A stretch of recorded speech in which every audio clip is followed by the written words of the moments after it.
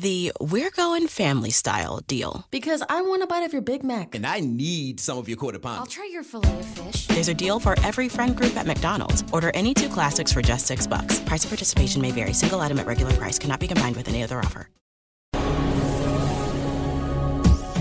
This is the X-Zone Broadcast Network, broadcasting worldwide on broadcast affiliates and satellite program providers, including CNN Broadcast Network, Sirius Satellite Network, Star Media, Good News Radio Network, Angel Broadcast Network, Wiki Broadcast Network, and WPBN TV. For more information on the X-Zone Broadcast Network, visit us at www.xzbn.net.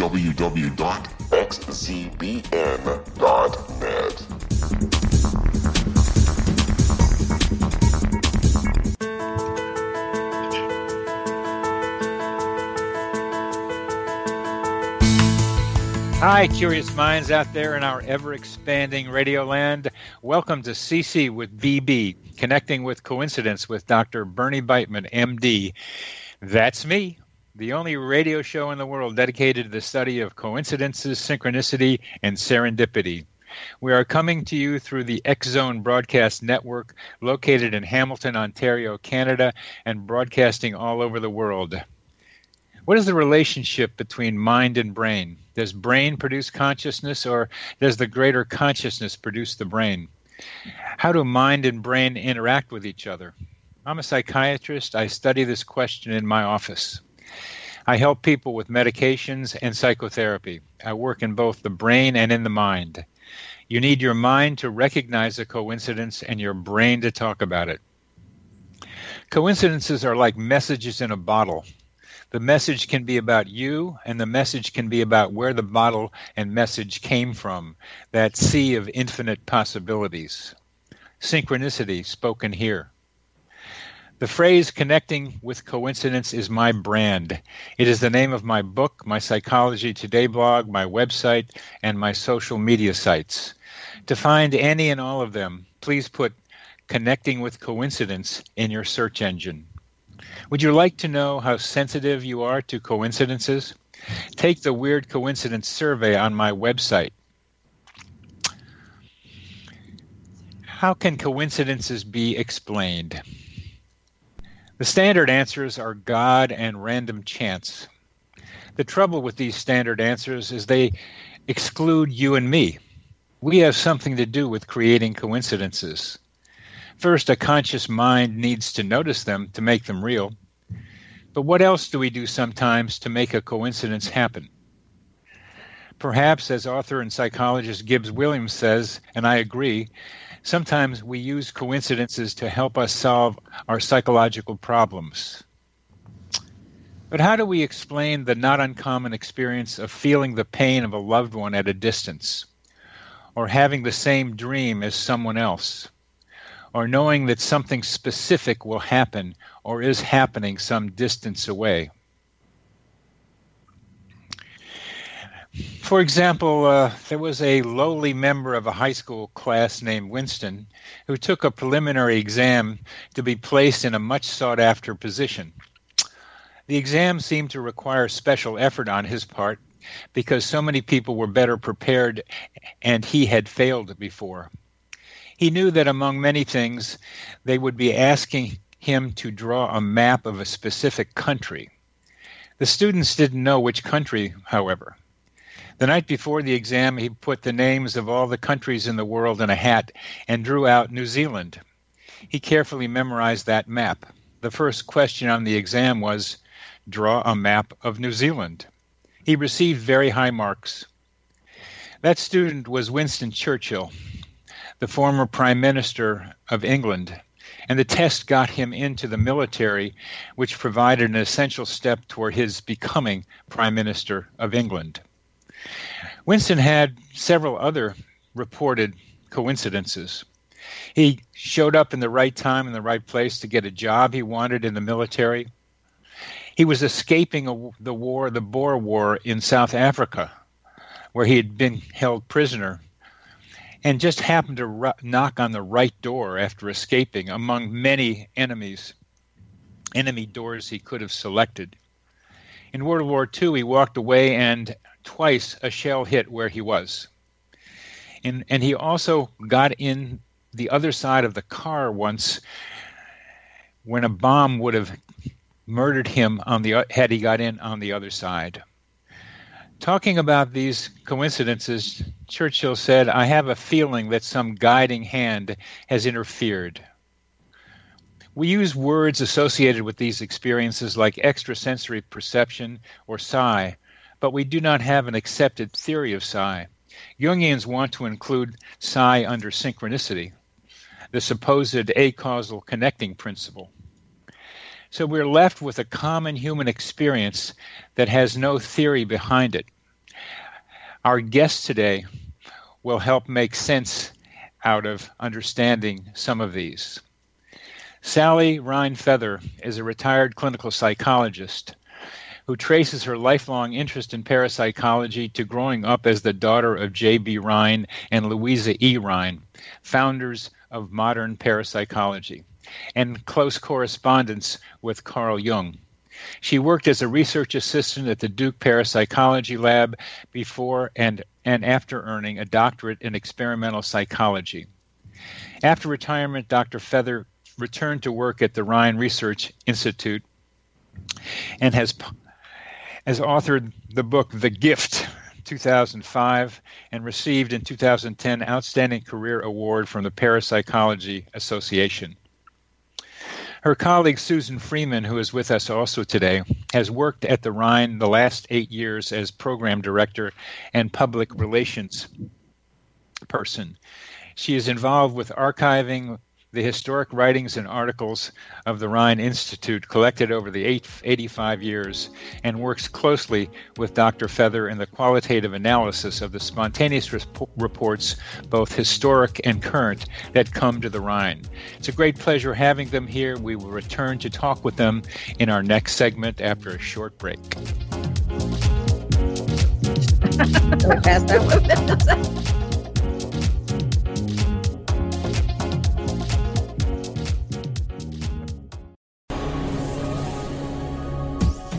This is the X-Zone Broadcast Network, broadcasting worldwide on broadcast affiliates and satellite program providers, including CNN Broadcast Network, Sirius Satellite Network, Star Media, Good News Radio Network, Angel Broadcast Network, Wiki Broadcast Network, and WPBN TV. For more information on the X-Zone Broadcast Network, visit us at www.xzbn.net.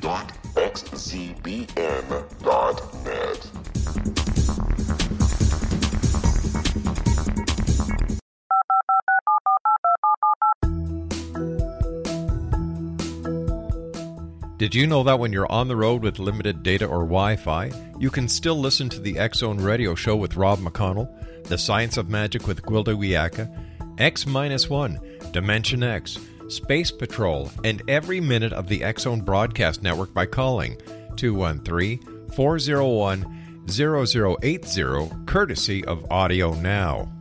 No smartphone, app, or internet needed. It saves your data plan, and it's free if you have unlimited minutes. Call 213-401-0080 to listen on any phone, anytime, anywhere. Remember, 213-401-0080 for the best of the paranormal, parapsychology, and sci-fi radio programming anywhere, 24/7, 365.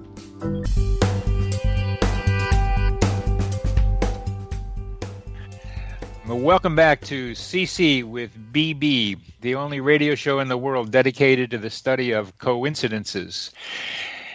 And our guests today are Sally Rhine Feather and Susan Freeman from the Rhine Institute in North Carolina. What a delight to have you both with us. And Sally, the historical essence that you bring to this discussion is superb. So let's talk about you and the Rhine and your history. Tell us about your involvement with your parents growing up doing this supposedly crazy stuff and coming up with beautiful data to suggest to the world that the numbers are there. Can't you pay attention to them? And still getting people saying, no, it didn't happen, and you know it's true. And tell us about a history of you and the Rhine, please. Well, your last sentence just sort of summarized a lot of the feelings that go on, and you grow up in a strange world like mine was. It didn't seem strange. It seemed like any other kid's life until I got old enough that people began to tell me what my parents were doing was unusual. I enjoyed it very much because I got to meet interesting people. Like you'd come by, I would have seen you when, and interacted just on a normal basis with a lot of very interesting people from all over the world. And of course, got to participate in the early ESP experiments. I'm talking about the lab studies in those days. It was really all about the science. It was only in my teenage years, which would have been in the later when my mother got back into the field, that we began to talk about these, what you're calling coincidences. We would just call them psychic experiences that people kept sending in from the very beginning. This was a place where, even if they're doing experiments with cards and all that, still they're studying things like telepathy and clairvoyance, and the whole world is interested in experiences of that sort. Whatever names we use them, whether even say coincidence, people want to tell you about them. So the early parapsychology laboratory at Duke was the go-to place for sending your account. Where somebody might pay attention to you, at least they were studying it. Yeah, that impulse to try to communicate with someone, because it makes some people feel a little crazy to tell others about them, and they say you're wrong. Right. That's something that Susan and I still find today. It hasn't changed one bit. People Really? Are calling us, as she can tell you, calling frantically or writing. We prefer when they write. But it's still the same questions. Am I normal? What does this mean? Etc. Yeah. Frank Basciuti here Yes. He is a psychologist in Charlottesville who gets referrals about people who are having experiences like this and tries to help them normalize it. I think that in the younger population that I'm in contact with here in Charlottesville and UVA, these experiences are much more accepted. Mm-hmm. Yeah. I think there's a cultural shift, at least as maybe manifested by some of the younger people that I talk with here. I hope so. We need to have it better accepted as something people do. I mean, I've got a patient who's got a friend from college who just keeps doing telepathic things with him, like having the same dreams, or saying, "Aren't you at a lake now?" And when he didn't tell her that, I really like the stories of people who are communicating it this way, and they kind of know it. Yeah, I think you're absolutely right. And I'm glad you said what you did about the young people. They also need, of course, the media has affected it, and I don't know sometimes which comes first. After certain television programs, we might get more calls or contacts. That's generally good. Sometimes it's over the top, as you know, and you have to bring it down and help people, as you say, normalize it, not allow them to go too far out into outer space, because we don't know that much yet about outer space. I think we're going to find somehow that outer space and inner space have some connections with each other. Absolutely. That's what synchronicity comes in, doesn't it? Well, that's where psi comes in, too, and that's the discussion we'll probably get to. But I mentioned some stories about Winston Churchill, and I heard you and Susan talking about them, and you have some other stories that I think are worth telling. I always liked the Ruth story, which was in your book, The Gift. To me, that was an example of what was called PMIR, psi-mediated instrumental responses from Rex Stanford, but I call human GPS. What do you that be able to get to the right place at the right time to get what you need? It takes a little more movement rather than what the other psi things tend to be standing still things. So, but tell us some stories that you would like to share with the audience.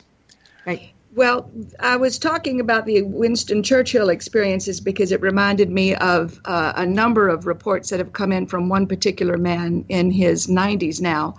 And all of his life, he was what I think you might call highly sensitive to experiences, that he decided he went through different feelings about what was causing these things, whether he was psychic, telepathic, or what it came down to was a guardian angel that saved his life on many times, whether he was drowning or got out of the way remarkably from a huge boat in the war. Numerous accounts of him saving not only his life but the lives of others.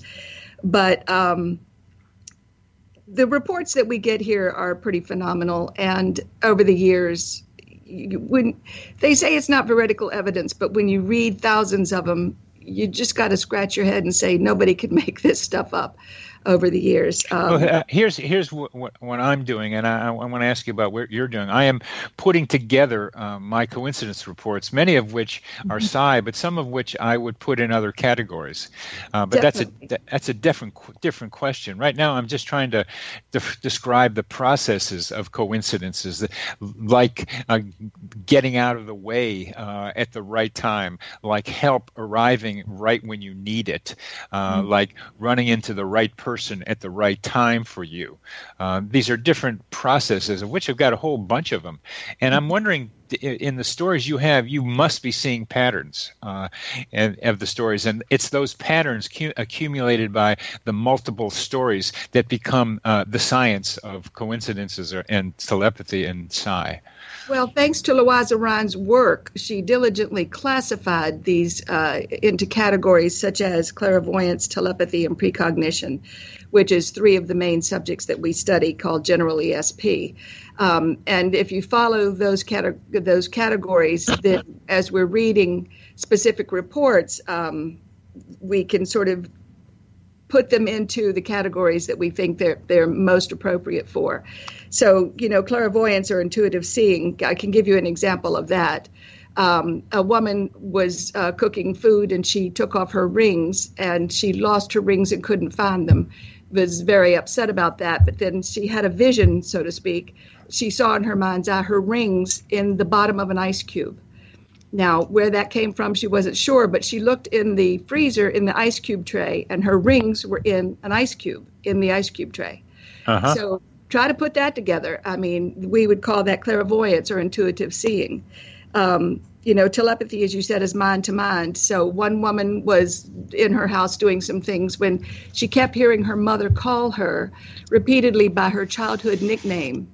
And her mother lived 15 miles away. There was no way she could be hearing her. But the most important thing was she took action, or had conviction, as Louisa would call it, got in the car and drove to her mother's house, only to find that her mother had fallen and was seriously in danger of dying, had the person not come to help her. And she said she's been calling her name for the last hour, the nickname. So that would be telepathy to us.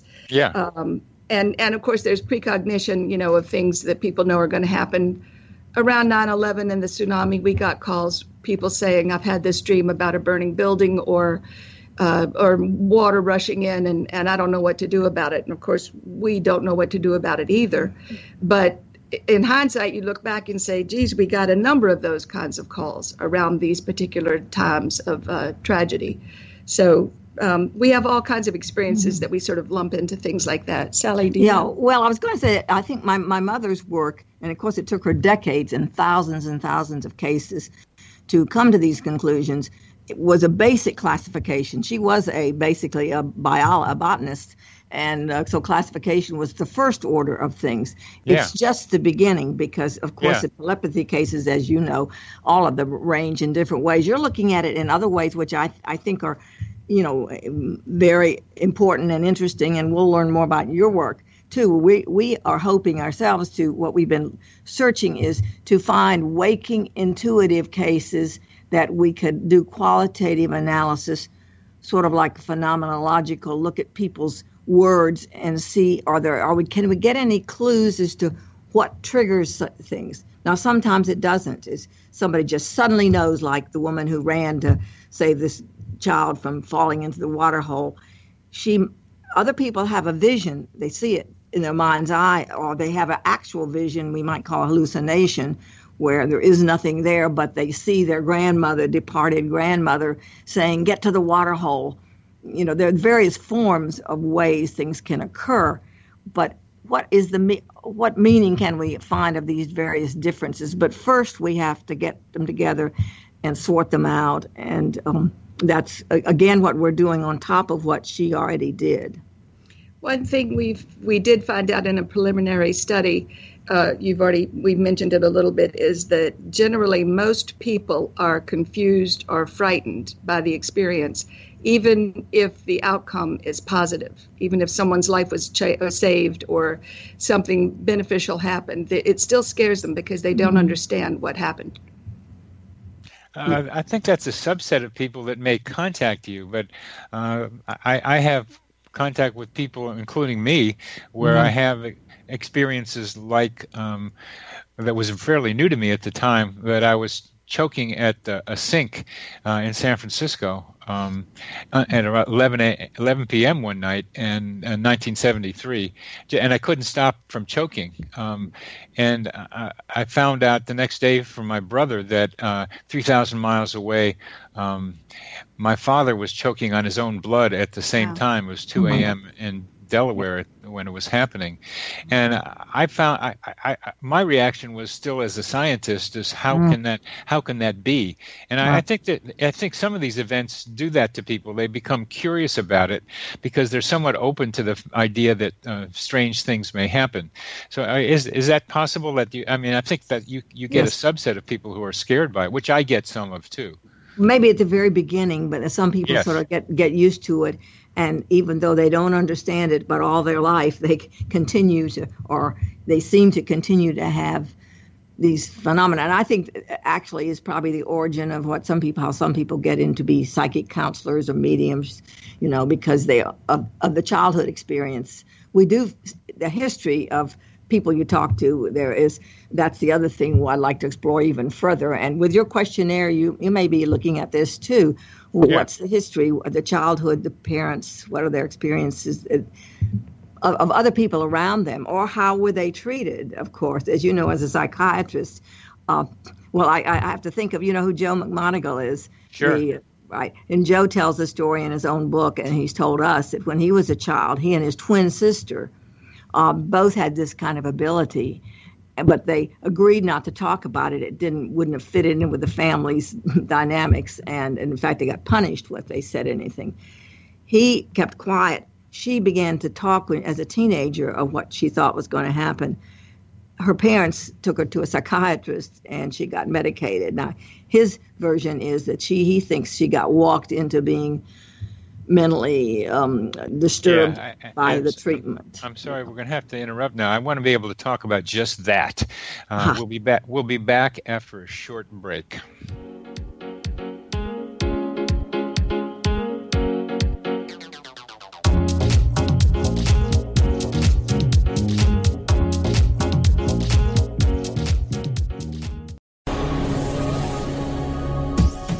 This is the X-Zone Broadcast Network, broadcasting worldwide on broadcast affiliates and satellite program providers, including CNN Broadcast Network, Sirius Satellite Network, Star Media, Good News Radio Network, Angel Broadcast Network, Wiki Broadcast Network, and WPBN TV. For more information on the X-Zone Broadcast Network, visit us at www.xzbn.net.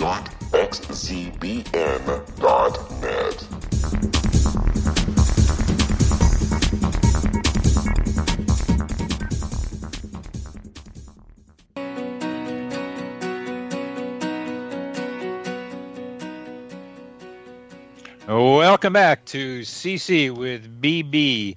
I'm Dr. Bernie Beitman, MD, your host, and we are here with Sally Rhine Feather and Susan Freeman from the Rhine Institute in Durham, North Carolina. Welcome. I'm so glad to have you on the program, and the place that we are talking about is the interface between psychosis and psi experiences and how people get treated but for their psi experiences as psychotic. And we're talking about Joe McGonigal, who's a wonderful clairvoyant. This guy could look around the world and tell you what was going on at great distance from where he was. And he didn't talk about it, but his sister did. And Sally, please continue what happened after that. Well, things did not go well for her in her life. But he feels, in that regard, I don't know how it ended up for her, but although the day that she died of a heart attack, he knew it. hundreds of miles away and got in his car. He knew something was wrong and went to her bedside. But that was, he felt that lack of understanding in her early environment frightened her, maybe, and led to other things. Whereas he just kept quiet about it. Oh, I mean, that's a part I didn't understand. They were both, let's say, clairvoyant, among other things. Yes. He stopped. He didn't talk about it. She did. Yes. Her parents reacted negatively to that. So it was her parents' reaction that helped make her crazy in some form or another. Yes, exactly. It wasn't and I'm glad you clarified that. It was not the ability. And if you know Joe, there's nobody saner than him. Oh, gosh. So it was not the ability. And of other gifted people we know, we don't see that correlation of the truly gifted. Of course, I'm not talking about the misunderstandings that sometimes people think they are psychic when clearly there's no evidence of their stories really being more than imagination. And we all occasionally are subject to that. So it is difficult to know at first, the very first experiences you have, what's real and what could be a true coincidence when it's just an accident. You know, not everything that happens is psychic, and not everything do we think. Yeah, I'd like to get examples, not now necessarily, of ones where they're coincidental in the mere coincidence thing, that they're probability or random events that come together, and when you know that it's probably evidence of a psychic ability. How do you make that distinction now that I think about it? Well, in a way, we don't really have to, Bernie, because or Dr. Beitman. Bernie. We don't have Bernie. If somebody my mother set the credentials. Now, this was new because in the old days, 100 years ago, in England, they were very, very careful, and they did close examinations of cases and only accepted those that had been vetted very, very carefully. She thought the wide nets approach would be best. Just let's keep in our collection everything that seems to be psychic, but if it comes from apparently sane individual. Now, you know, and the letters and the calls, well, they came by postal mail then, by emails now, and you can read a letter or two, and you can decide, you know, this one goes in the rejects because this person doesn't sound grounded enough that we could trust their reporting.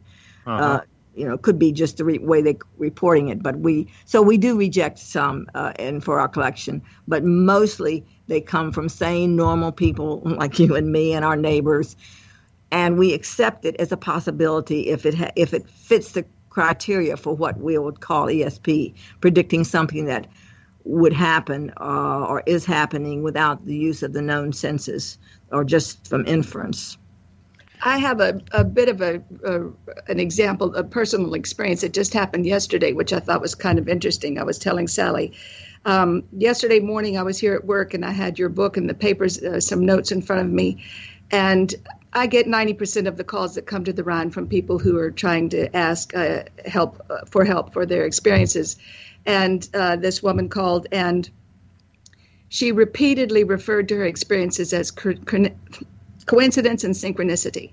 Now, I'm going to say this truthfully. I have never had a person call and use the words coincidence and synchronicity so many times in the entire time I've been talking to people, except for yesterday morning, right before, as I'm looking at these things to get ready for this talk.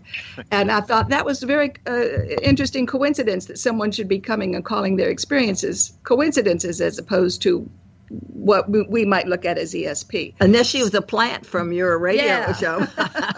And she, in a way, probably she was. I mean, I've had a series of coincidences related to the radio show, something like this, but I haven't heard one for a while. So thanks for telling me, because this activity.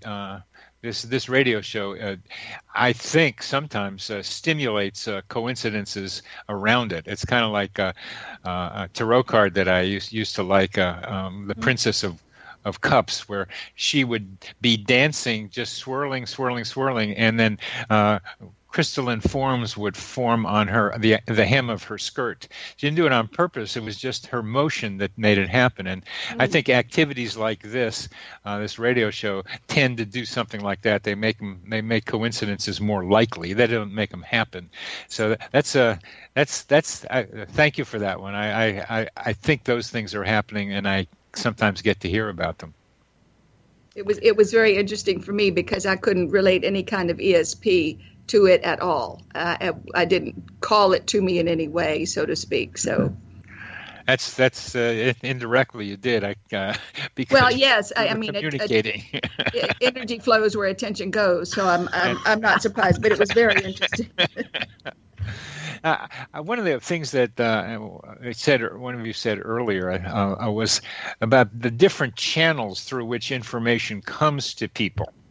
And using the Ruth example, and again, the story of Ruth was the mother comes home. Ruth is 6 years old, and Ruth isn't there, and the babysitter doesn't know where she is, and next door neighbor doesn't, and then her mother just blindly, apparently, without feeling, which we hear stories like this other plenty of times, ends up by a huge pool, a quarry that the 6-year-old and her friend were going to go swimming in or go wading in, and it was very deep right there at the edge, and the mother got there in time. And whether the mother had been there before or not was not clear from the report, but somehow the mother got to that place. And the way you were saying that people get to places like that, sometimes it's kinesthetic, which is what it sounded like here. The body seemed to be moving there without very much conscious attention. Sometimes it's a vision that you need to go to this place, so you get that. And sometimes it's a voice telling you to go to this place. Yes. Voice. Mm-hmm. Sometimes those voices are what make a psychiatrist a little bit uncertain, of course, because hearing voices means you're psychotic. Mm. And Winston Churchill heard voices. Plenty of well-known and successful people hear voices. I hear voices occasionally in reporting some places, and I hear other people hearing voices that are guidance kind of voices for them. Where do you think these voices come from? They were the most frequently reported cases in my mother's collection of among the what she would call hallucinations. And you don't like to use that word, but there isn't a better one that includes the things, the touching, the feeling, the hearing, the seeing. The voices were the most common, but I don't think she ever was able to get much further than that, whether the voices seemed to come from someone living or dead. Some of them came from living, from Aunt Susie's calling me, and she's living, but she tells me that my grandmother's died or something like that. Yeah. So well, some of the voices seem disembodied and yes. are not identified as coming from anyone in particular. No. And the range of possibilities are fairly large, and it depends on just what your preferred mode of explanation is. What do you? Well, there are a range of them. So how do you understand voices? How do you tell people to think about them? It's sort of put into context with the story. Uh-huh. I mean, it's how they explain it and how they connect with it. I mean, sometimes you say, I heard a voice, and you have to say, did you really hear a voice, or did the words pop into your head and you associated it as must have heard a voice? I have an example around that. A man told a story. He was driving a long distance with his infant child in the back seat, and he was alone. And all of a sudden, the radio was off. All of a sudden, he heard a voice, a very strong, dominant male voice, say, pay attention to what you're doing. Well, what he was doing was falling asleep at the wheel.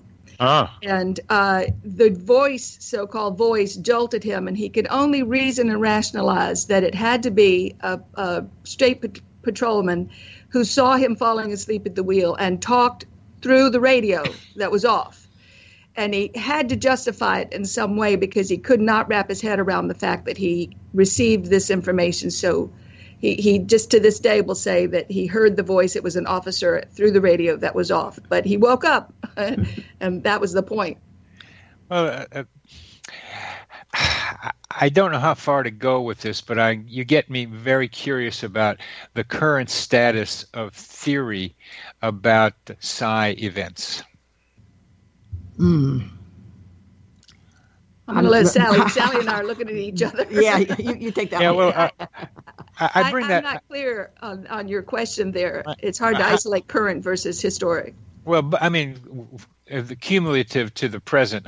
I've seen many different theories presented as possible ways of explaining psi events, and none of them seem to get any traction.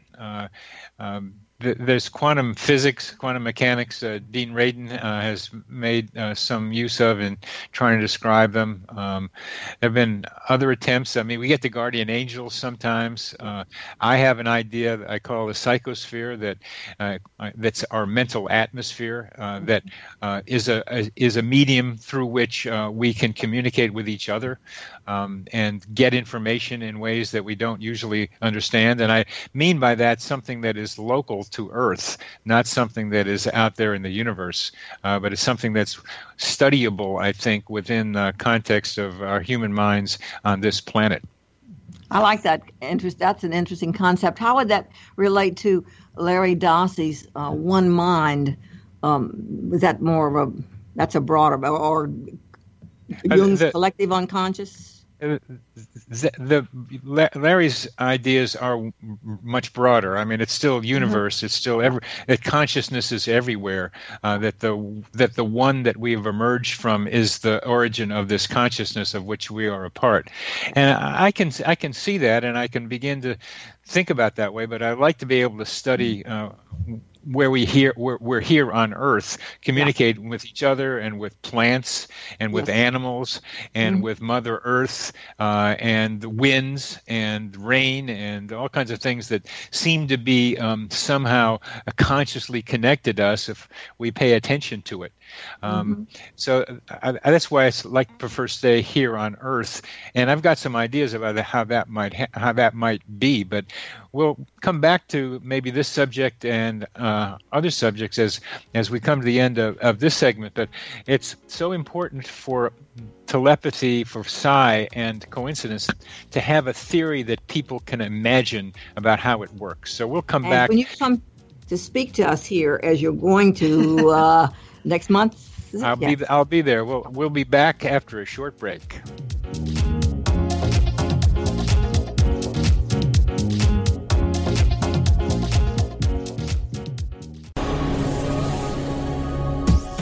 This is the X-Zone Broadcast Network, broadcasting worldwide on broadcast affiliates and satellite program providers, including CNN Broadcast Network, Sirius Satellite Network, Star Media, Good News Radio Network, Angel Broadcast Network, Wiki Broadcast Network, and WPBN TV. For more information on the X-Zone Broadcast Network, visit us at www.xzbn.net.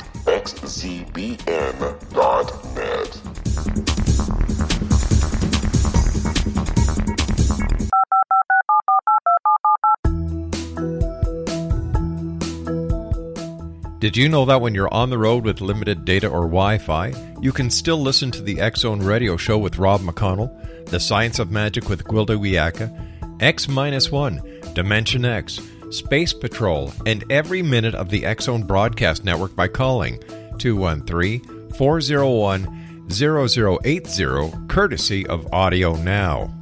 No smartphone, app, or internet needed. It saves your data plan, and it's free if you have unlimited minutes. Call 213-401-0080 to listen on any phone, anytime, anywhere. Remember, 213-401-0080 for the best of the paranormal, parapsychology, and sci-fi radio programming anywhere, 24/7, 365.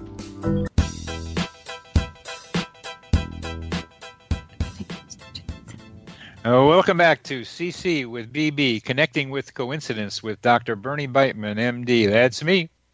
Our guests today are Sally Rhine Feather and Susan Freeman from the Rhine Institute in North Carolina, and we're here trying to understand how to understand psi events, telepathy, clairvoyance, precognition, and I would add psychokinesis.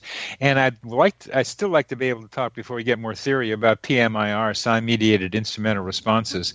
That's a Rex Stanford idea that I call human GPS, somehow getting to a place you need to get to without really knowing how you got there. That some guidance intuitively, and intuitive covers a lot of things, voices, visions, feeling, gets you to where you need to go. Do you include, you must get stories like that, and how do you think about them? We do get stories like that, and they're remarkable to read and to perceive, but really they're all a part of this whole ESP. I mean, however it's measured or however it's reported, it's that they're doing just that. They're getting somewhere or doing something that they don't understand how. And I wanted to touch base with a little bit of something that we said just before we ended. Jim Carpenter's book, First Sight. First Sight, yeah. Really sort of, it's a remarkable and very deep book, but it really says that it's our first sight, not our sixth sense. So our honing and homing skills are our first sight that we have. I think maybe everybody has them, and unfortunately we tend to lose them the older we get, and depending on our lifestyle and the culture that we live in. But really, it's a natural instinct, I think. If we were paying attention on your sensitivity scale, I would imagine a highly sensitive person would be using their innate skills. Yeah. And not freaked out about it. I think that might connect with what you were saying about this psychogenic or psychological world that we're all in. And because we do know it seems to occur among people who know or care about each other more often than strangers, except in times of crisis. Well, I wanted to get to that. Thanks. The conditions under which psi events or coincidences. Sure. When I use coincidences, it's really a cover word for a lot of other things. Okay. It's a cover word that says, hey, there might be something else going on here.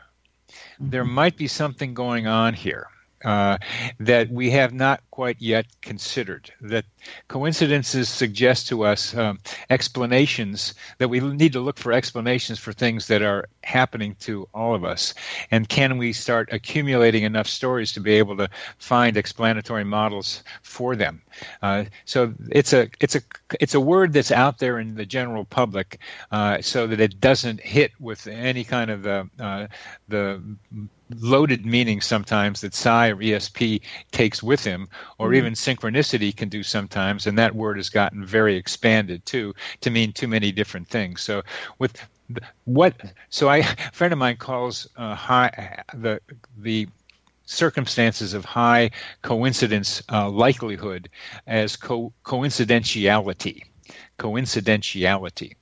So what are the circumstances that increase psi events? They have to do with people who are emotionally bonded to each other, you just mentioned. Also, times of crisis, there are coincidences or telepathy or psi events are more likely to happen. What other conditions seem to increase the likelihood of psi events? Well, I think in childhood, mother-child cases are just father-child too are a large number of those, and that's the most intense time of life, perhaps, in terms of connections. Well, one interesting thing,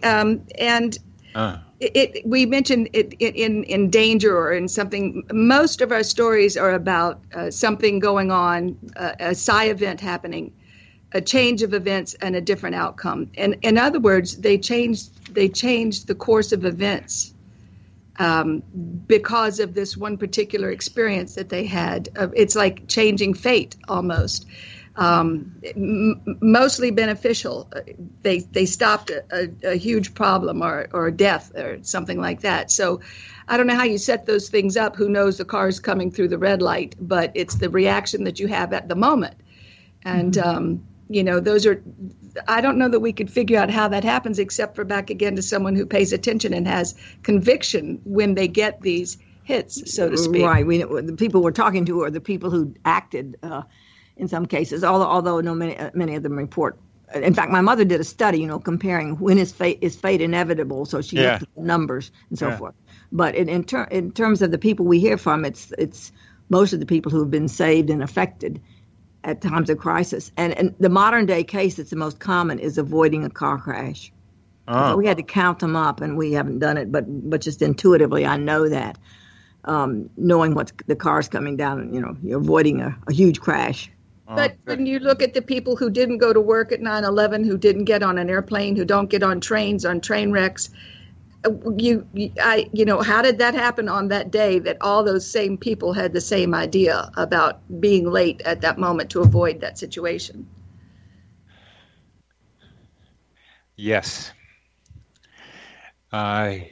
You're implying also stories that you've heard many more than I, of a person who got a message about someone being in danger and didn't follow it, like a person down the street who hadn't seen for quite a while, but had the feeling of wanting to go visit right now, but then stopped herself from doing the visit and then found out the next day that person had committed suicide. Yeah, that's a huge turn of events in what we call a psi experience, is whether you have the conviction to act on your perception or not. It's a turning point. It's like, okay, here's a very clear-cut case, and conviction is a major component of that. You get people calling you up who maybe have the drive, as this person did in this story, but had too much rationality to not respond to it. Yes. So the conviction might have been said strong, but not strong enough to overcome the rationality. And then you must hear people feeling guilty about not having acted. Right, that we do, yeah, absolutely. And I think there's a tendency for people who are overly rational, the logical person, not to have as many or report as many psychic experiences as the more freely creative, artistic. That's fairly well documented even in the laboratory studies. People don't talk about not doing something as much as they talk about having done it. I think that their feelings of sadness or guilt maybe might feel so bad. They might feel so badly about not following through that we don't get many reports about, I wish I had done something. Yeah, that's their first experience after they've messed up. Then they have, think of Marie, the one who reports so many in my book. After the first mistake early in life, she remembered, and the next one she paid attention to. There's some learning from people who I think are gifted. Yeah, let's talk about the people who are gifted, because like a lot of things, some people are better at psi things than others, and some people are better at telepathy than clairvoyance, and some people are better at psychokinesis than they are at any of the other ones. So how do you characterize people, besides the fact that they may not be so rational, although Joe McGonigal was certainly one of the most rational guys you want to run into. Right, on the one hand. But on the one hand, yeah. I think, he's got his... I don't know. That's a good question. I'll have to. He's coming down in a couple of weeks. I'll have to ask him that question directly. It's certainly we have a lot of people come to the Rhine that are very, very gifted in one skill or the other. Lots of mediums, psychics, people offering their skill sets for us to research, which we don't really do one-on-one like that too much. And you listen to the stories about when they knew that they had this ability, how they developed it, were they born with it, but how do we classify them? I don't know. It might be normal around here. There's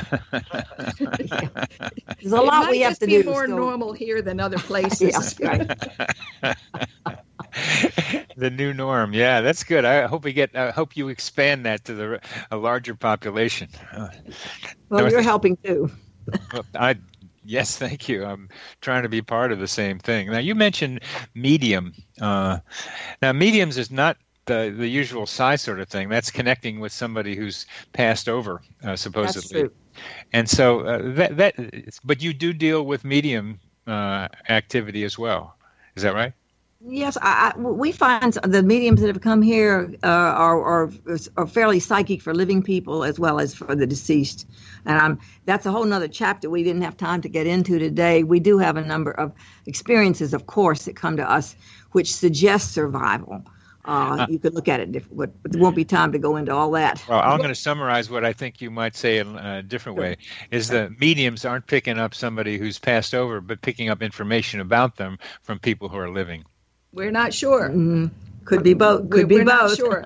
The mediumship falls under one of the 5 categories that we would say we study here, and would be under the survival category, which is the fact that someone's personality or consciousness or spirit remains after physical death. I think J.B. Rhine started out trying to research that, but it's really not easy. I think Windbridge Institute is one of the only places that has done abundant studies on mediumship, but it does fall under the survival category. The 5 categories that we do study are clairvoyance, telepathy, precognition, psychokinesis, and survival. So that's the areas that we stick with. It's not orbs, it's not aliens, it's not Loch Ness Monster, and it's not ghosts, but although ghosts get in there under survival. Of course they do. Yeah. Of course they do. Well, we're getting to the end of our program, and it's been a delight having both of you here. Thank you, Susan. Thank you, Sally, for being here with me, and I'll see you in a month or so. Yeah, thank you. Look forward to hearing more. Good. Over and out.